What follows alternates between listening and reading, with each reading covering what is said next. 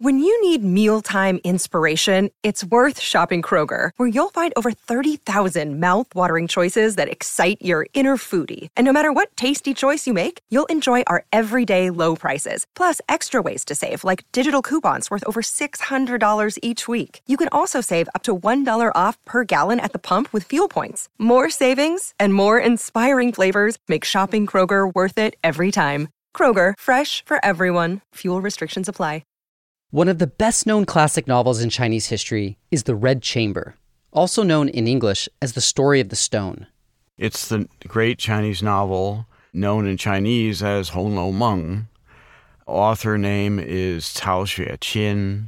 This is Ronald Egan, a professor of East Asian languages and cultures at Stanford University. The book was published in 1791. It's so celebrated that there's a whole field of scholarship dedicated to it, called Red Studies. There have been at least 14 cinematic adaptations of the novel. Little Women, by comparison, has 7. The 1988 adaptation is more than 12 hours long, the longest Chinese film ever made. And with each adaptation comes a new approach. About, I think, maybe 8 or 10 years ago, a new serialized TV version was going to be made. And whatever company it was that was going to produce this was very clever. Instead of casting their show as usual, Hunan Television Company decided to hold a competition. Hundreds of thousands of hopefuls tried out for the main roles. The lucky few who made it past the first audition were entered into a year-long televised competition.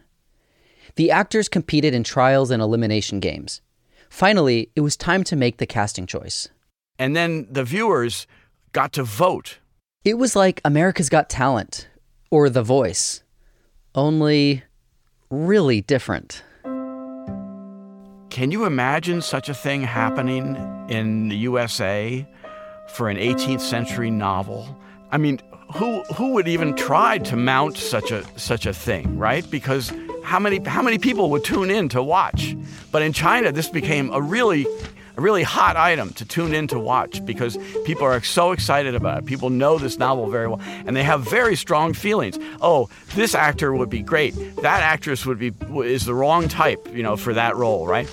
Unfortunately, the director, Hugh May, didn't agree with the audience's casting decisions. When she refused to accept the chosen cast, she was replaced. These are fictional characters, right? But they have a kind of life of their own in Chinese culture, even today. Welcome to Writ Large, a podcast about how books change the world. I'm Zachary Davis. In each episode, I talk with one of the world's leading scholars about one book that changed the course of history. For this episode, I sat down with Professor Ronald Egan to discuss The Story of the Stone. This novel almost unanimously would be considered by Chinese readers from the time it first began to circulate down to the present day as the finest piece of Chinese literature that was ever produced. The book was finished around 1750, during the Qianlong Emperor's reign, in the Qing dynasty. These times are remembered as high points of the Qing dynasty, a time of power, prestige, and social harmony. But this book tells a different story, one of harmful traditions, political corruption, and intergenerational conflict. This is not a frivolous novel. This is not just escapist. This is about as far away from escapist as you could get, okay? Because it's really shining a very harsh light on things that are very worrisome, that are very bothersome. The novel is set at the end of the 17th and into the 18th century. The novel is centered on one family who lived in Beijing, a very wealthy, a very elite aristocratic family named the Jia clan. And the novel, over the course of 120 chapters, describes the life and the rise and eventually the decline of this great family who ends up in deep political trouble with the emperor and the court. Woven into that story is a love story, and the love story takes place, surprisingly enough, among young members of the family. Really, they're not even adults, they're adolescents. The young people are cousins who live together in the family's large estate. In traditional China, cousins could marry if they didn't have the same surname. The girl's mother could be a member of the Jia family, but her father cannot be. So consequently, she has a different surname. So even though she's a first cousin, she's a potential future wife for the young man. And the crux of the love story is to see which of the many female cousins is going to end up getting betrothed to the young boy, whose name is Bao Yu. So there are these two stories that are going on simultaneously. The story of the lives of the young people who are maybe 13 or 14 when the novel opens, and maybe 19, which is fully marriageable age by the time the novel closes. And that story is embedded in this larger story of the fortunes of the clan. The story doesn't end well for Bao Yu and his love. The tragedy of that love story part of the novel is that eventually the young man is forced against his will to marry a young woman not of his choice, not the one he really loves. And this is not just a disappointment in love. It actually brings about the death of the woman that he's really in love with, Da Yu, who he's not allowed to marry. And it ruins the young man's life, too. He's married by trick to an alternate cousin, not the one he would have preferred to marry. And when he realizes how he has been tricked, shortly thereafter, he leaves the family and becomes a Buddhist monk, which is, from the family's point of view, this is not very different from suicide, actually. And so it's not just a little youthful, adolescent disappointment in love. It actually, the novel depicts the destruction of these young people's lives by parents and grandparents and aunts and uncles who are cast in the novel in a very unfavorable light to be just quite insensitive to the emotional preferences of their own children. Yeah. And the consequences are dire. So this book reminds me a little bit of Marcel Proust in that it's not really about the plot. It's about a lot of other things. Could you talk about some of the texture of the book? What are some of the details that readers over the centuries have found so rewarding? First of all, it presents a extremely rich texture of life in an age which is, let's face it, gone. This is the texture of life in Imperial China when Imperial China was at its height. Before Imperial China came to realize there were other civilizations and cultures beyond its borders that would, in the 19th century, begin to threaten it. I've heard Chinese scholars say, and I think they are right, that this novel could not have been written 100 years later. Because 100 years later, now you're in the era of the Boxer Wars with England. You're in the era of the encroachment on Chinese borders by European colonial powers. The sense of pride, the sense of confidence is already eroded, if not gone. That reality had not yet appeared inside China at the time this novel is written. China is still immensely advanced, immensely proud, and immensely traditional. But in the world of that novel, not even an inkling of that has begun to appear. Another reason the novel is admired as much as it is that all is not rosy in the portrait of China that this novel conveys. Okay, this novel is famous for being extremely candid, extremely honest at looking at the aspects of Chinese society that Chinese people at the time would have been troubled by. For example, there's the unequal treatment of men and women. without exception, all of the young daughters and female cousins in the family, as they turn 16, 17, 18 years old, one by one, they're all married off by the grown-ups in the family. And without exception, these are unhappy marriages. In the world of the novel, arranged marriages were the norm. There was really no getting around it. And the novel goes out of its way to show that it's worse than the young people having no choice. It's rather that the older generation who's doing the arranging of the marriage makes these arrangements for the worst possible reasons.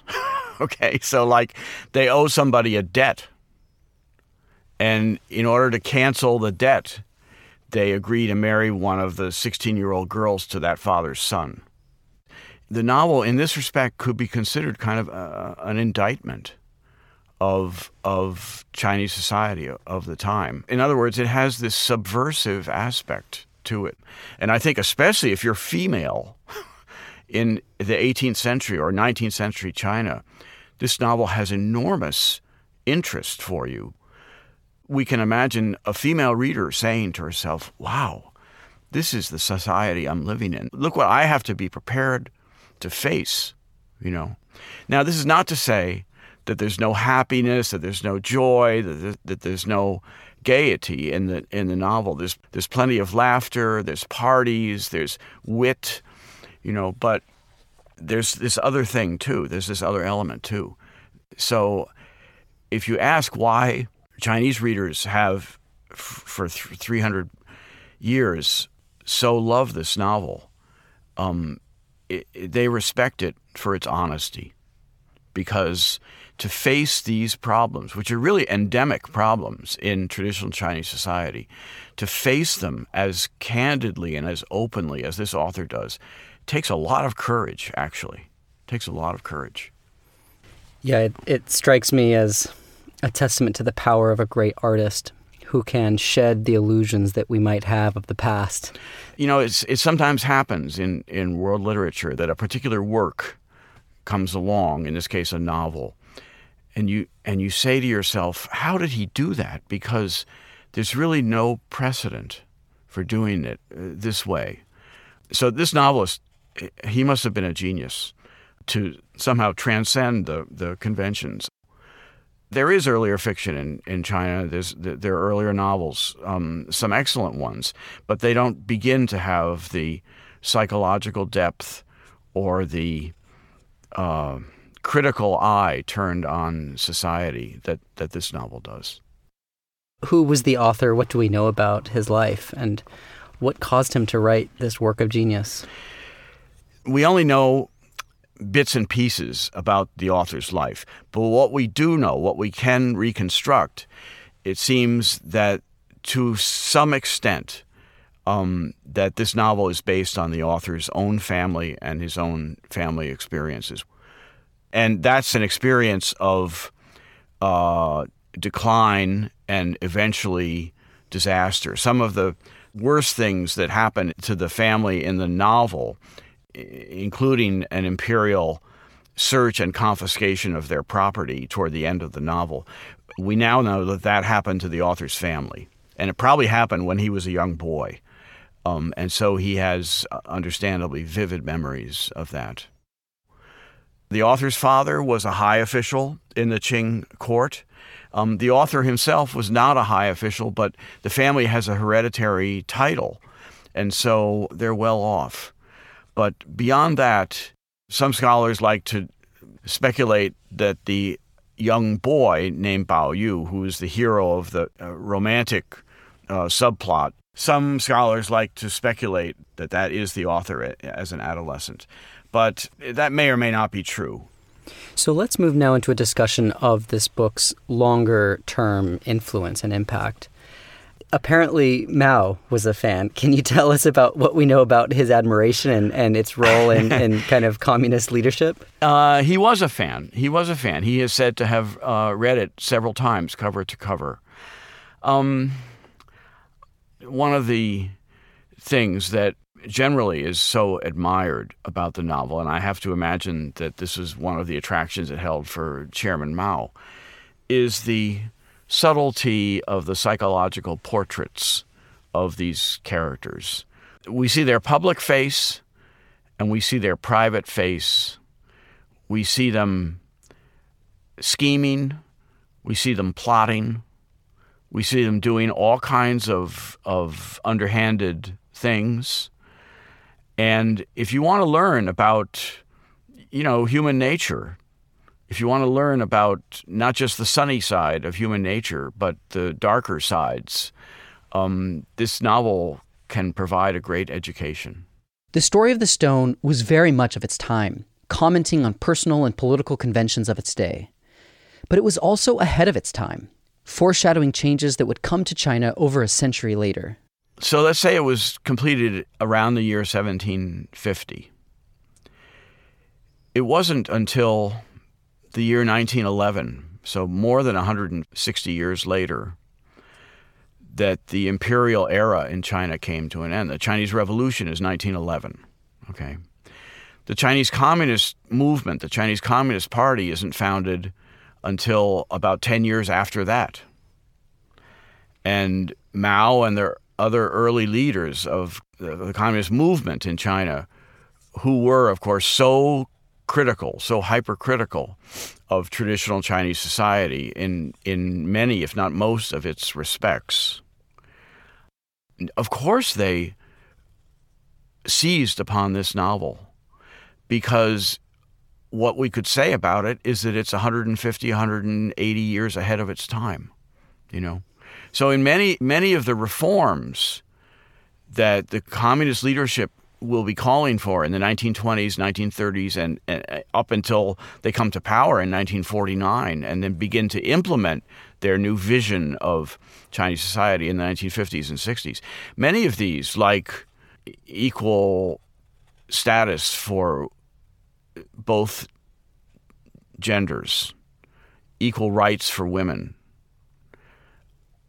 challenging the authority of older generation over young generation, challenging the blind acceptance and obedience to the dictates of filial piety. These all become mainstays of the Chinese Communist vision for reforming Chinese society, and they're there in the novel. They're there in the novel. So this author, he's way ahead of his time. He's way ahead of his time. So we've discussed how it criticizes certain, gender inequality or perhaps abuses of elders towards their children. What Chinese values does it affirm, or does it pass on? And if you're a Chinese reader of this text, what scripts does it provide to you about how to live a good life? There are admirable characters in the novel. They aren't shallow in the respect that they lead very, very simple, happy lives. There are admirable characters who struggle with the problems of the society that the author goes out of his way to depict. And yet they struggle with these problems without allowing themselves to become corrupted by them. For example, the father of Bao Yu. Bao Yu is the young man protagonist. And his father is a respectable man. He is completely out of touch with his son and out of tune with his son. But you don't finish the novel thinking that he's a bad man. You finish the novel with a keen sense of, here's a good man who is struggling to retain his ethics and morality in a society in which it is challenged almost every day. There's a broader lesson to the book as well, a lesson embedded in yet another story. The novel has a mythological frame that I haven't even referred to yet. It's called The Story of the Stone, Shi Tou Ji in Chinese, which is an alternate title to The Dream of the Red Mansion.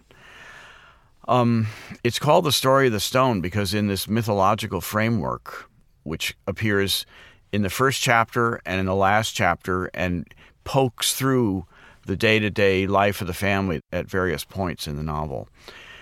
The several leading characters, including the young boy and the young girl that he falls in love with, they originally are inhabitants of the heavens. They are beings in heaven. And they are sent down to the earth to lead a human life by a fairy in heaven whose express purpose in sending them down to our world is to get them to see the illusion of human life. So this is very much a Buddhist message. And I mentioned that at the very end of the novel, Bao Yu withdraws from society, rejects his family, and goes off and becomes a Buddhist monk. So that's another way of thinking about this novel. It's a story about disillusionment with the world, especially with the aspects of the world concerned with prestige, material wealth, society's honor, etc., which Buddhism, of course, has no patience for. We're told in the first chapter this is going to be a story about learning the illusion of life. Yeah, no, I think about it. I mean, you could title this The Illusion of a Big House. That's right. That can be taken from you. That's right. By earthly power. That's right. That's right.